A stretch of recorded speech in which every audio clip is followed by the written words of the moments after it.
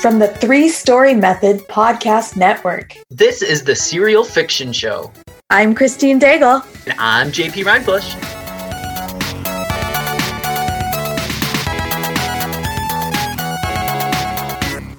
Welcome to the Reader's Serial Fiction Show. Today, we've got a paranormal horror by MacCallum called We Came Here to Die.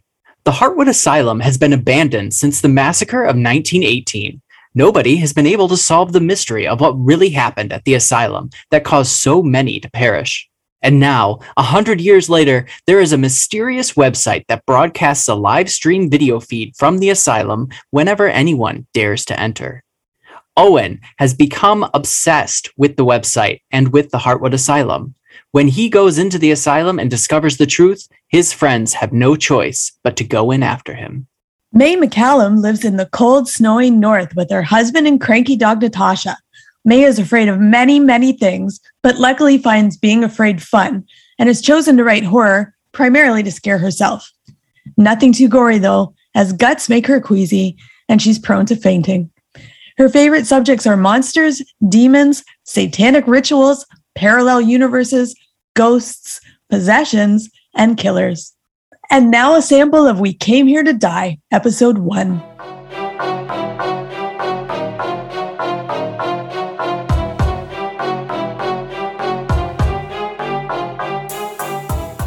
Are you a child, Svinia? The website for the Heartwood Asylum asked all visitors that question. If they clicked yes, they could watch a live stream that broadcast the video feed from inside the asylum. The live stream wasn't 24/7. If you tried to watch when nothing was playing, then you'd only see a static picture of the exterior of the hospital. The live stream only started when someone entered the asylum. There was no notification system for when a live stream would start. Instead, there were people who had become watchers. These people watched the site and issued updates on social media. They would alert their followers and other forum members when a live stream had started. These people would also record the live stream, editing the best moments into short clips. Clips were shared all across the internet, the most gruesome, horrifying, or violent garnering the most attention. When the website first went up 5 years ago, the people recorded entering the asylum didn't realize how much danger they were in. Most of the people who came to the asylum were urban explorers. They were ghost hunters, graffiti artists, photographers, or drug addicts. In the early days of the site, the live streams occurred more often, and the victims were more unprepared for what they faced.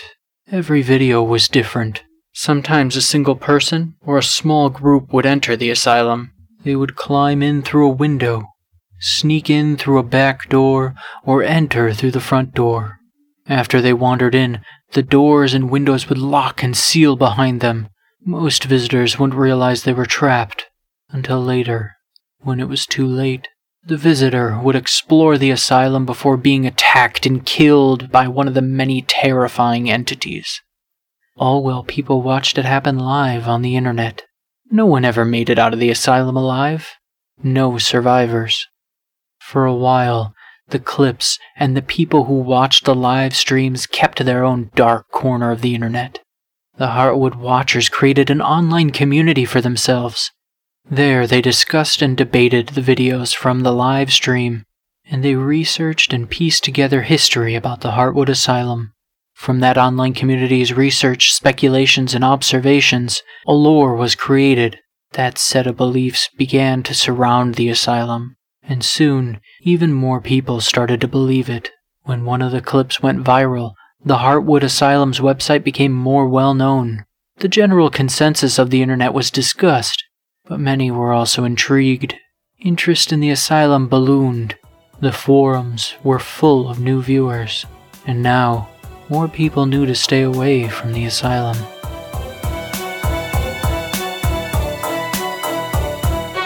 All right, before we talk to our author, Christine, yes, we got a sponsor. We do have a sponsor, and it's Pro Writing Aid. And even if you are not a writer, you should check it out because I use 100%. It for everything. I use it for my emails.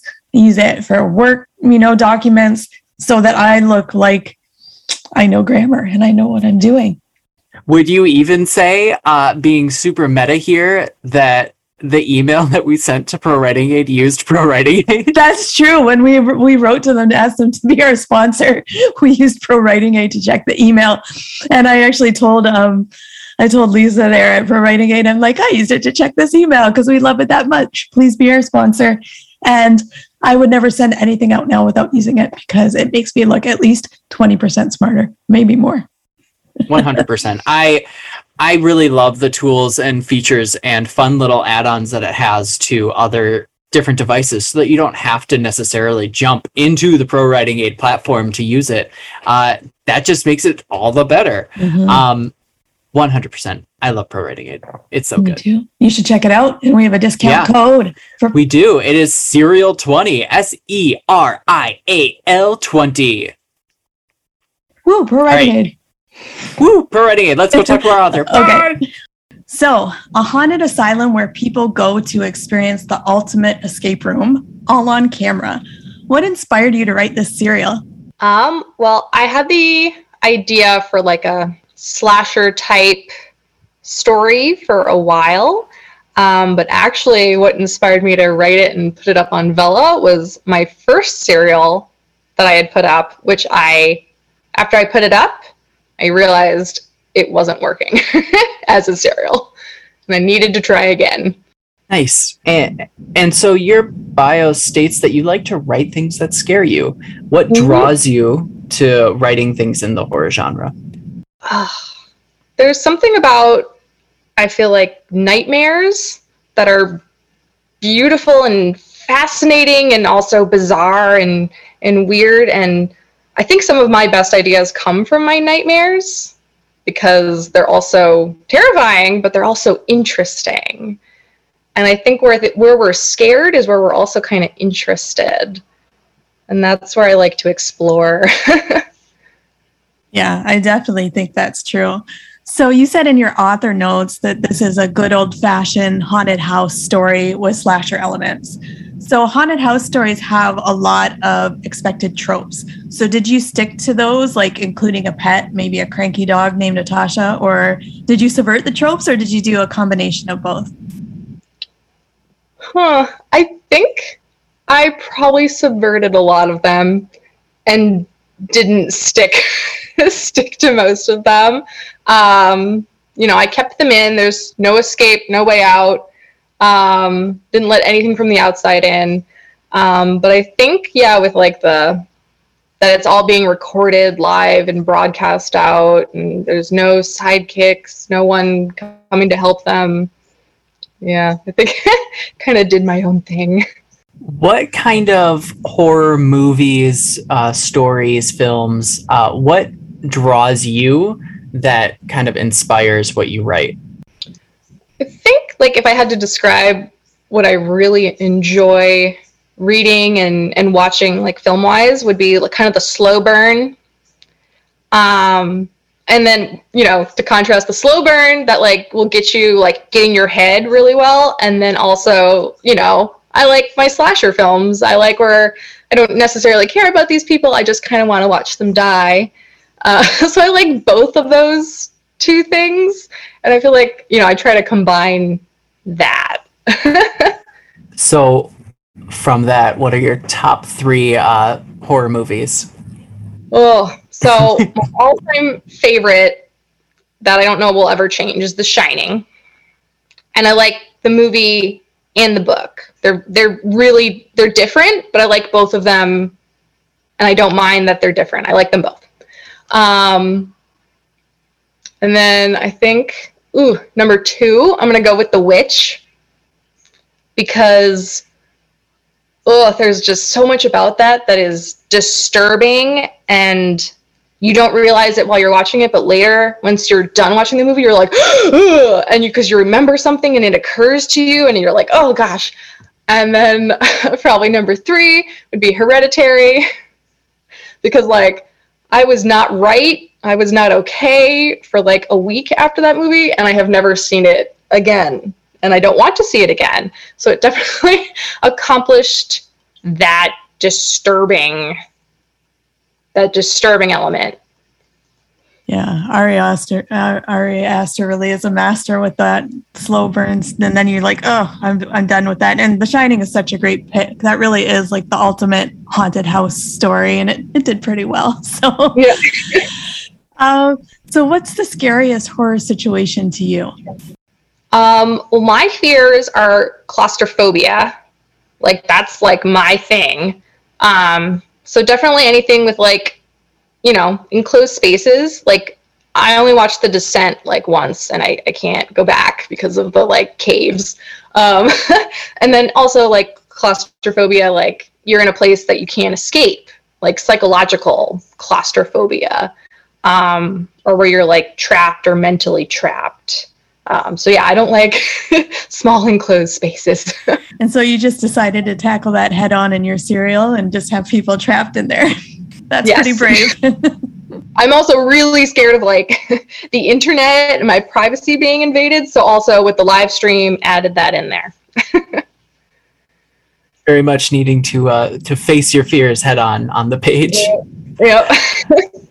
So with this serial, do you have everything planned out, or did you want to include some type of audience participation where the story goes? How does that look?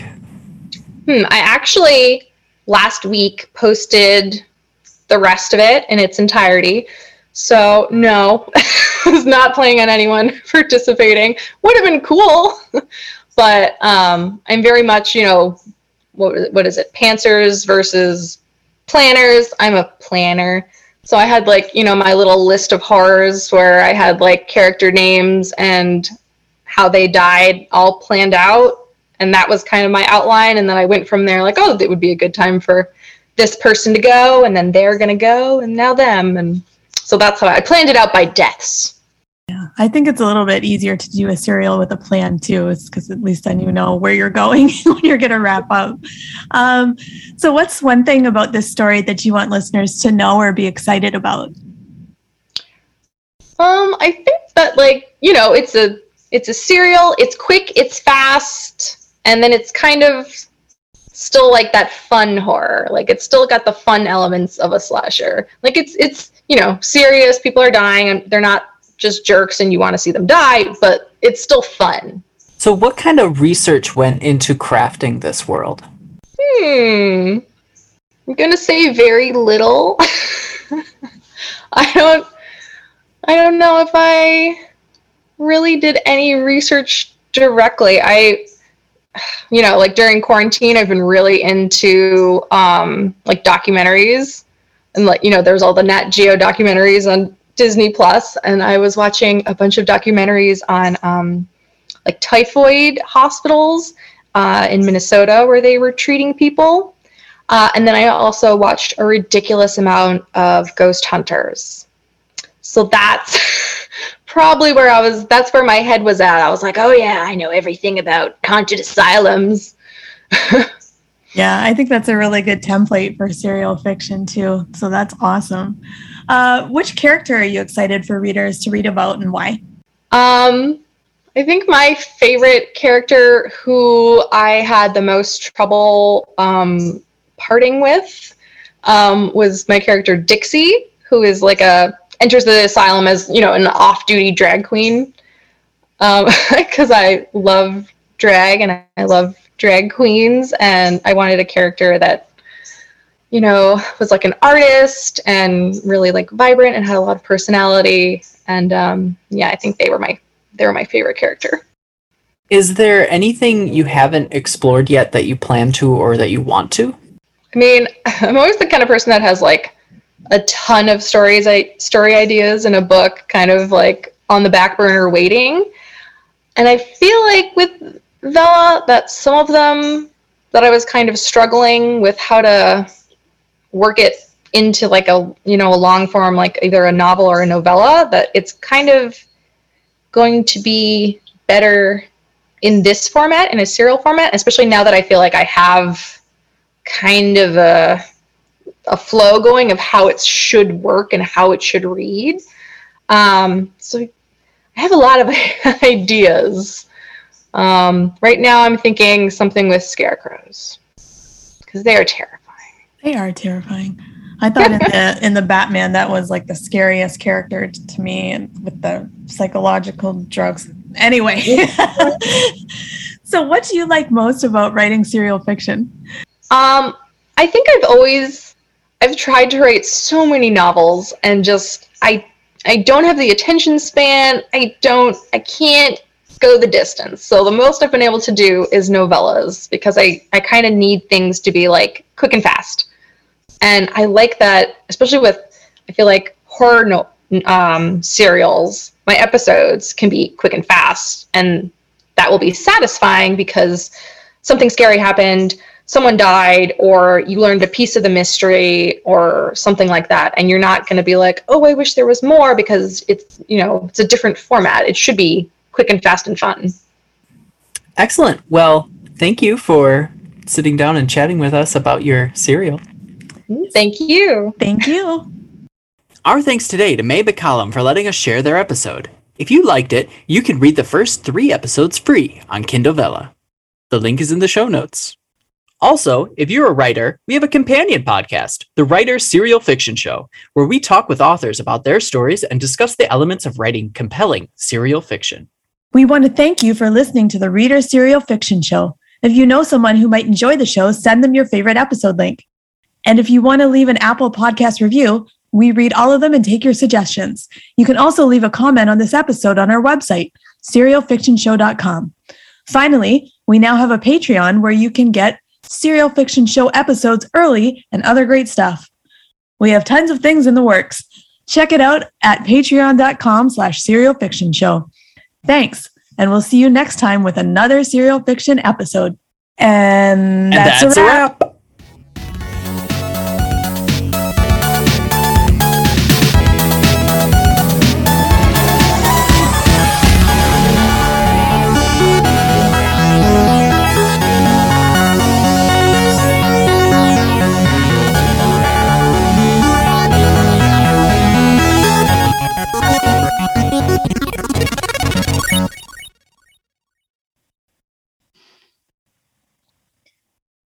Today, we've got a paranormal horror story by May MacCallum called We Came Here to Die.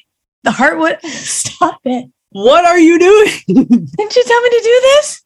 No, I said I was going to do the first part and you do the bio, because I do the reading.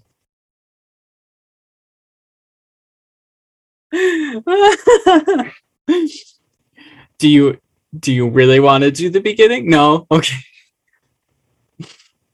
You're like, no, I'm muted. Okay. Are we doing the, well, whatever, I'm doing it. Welcome to the Reader Serial Fiction Show.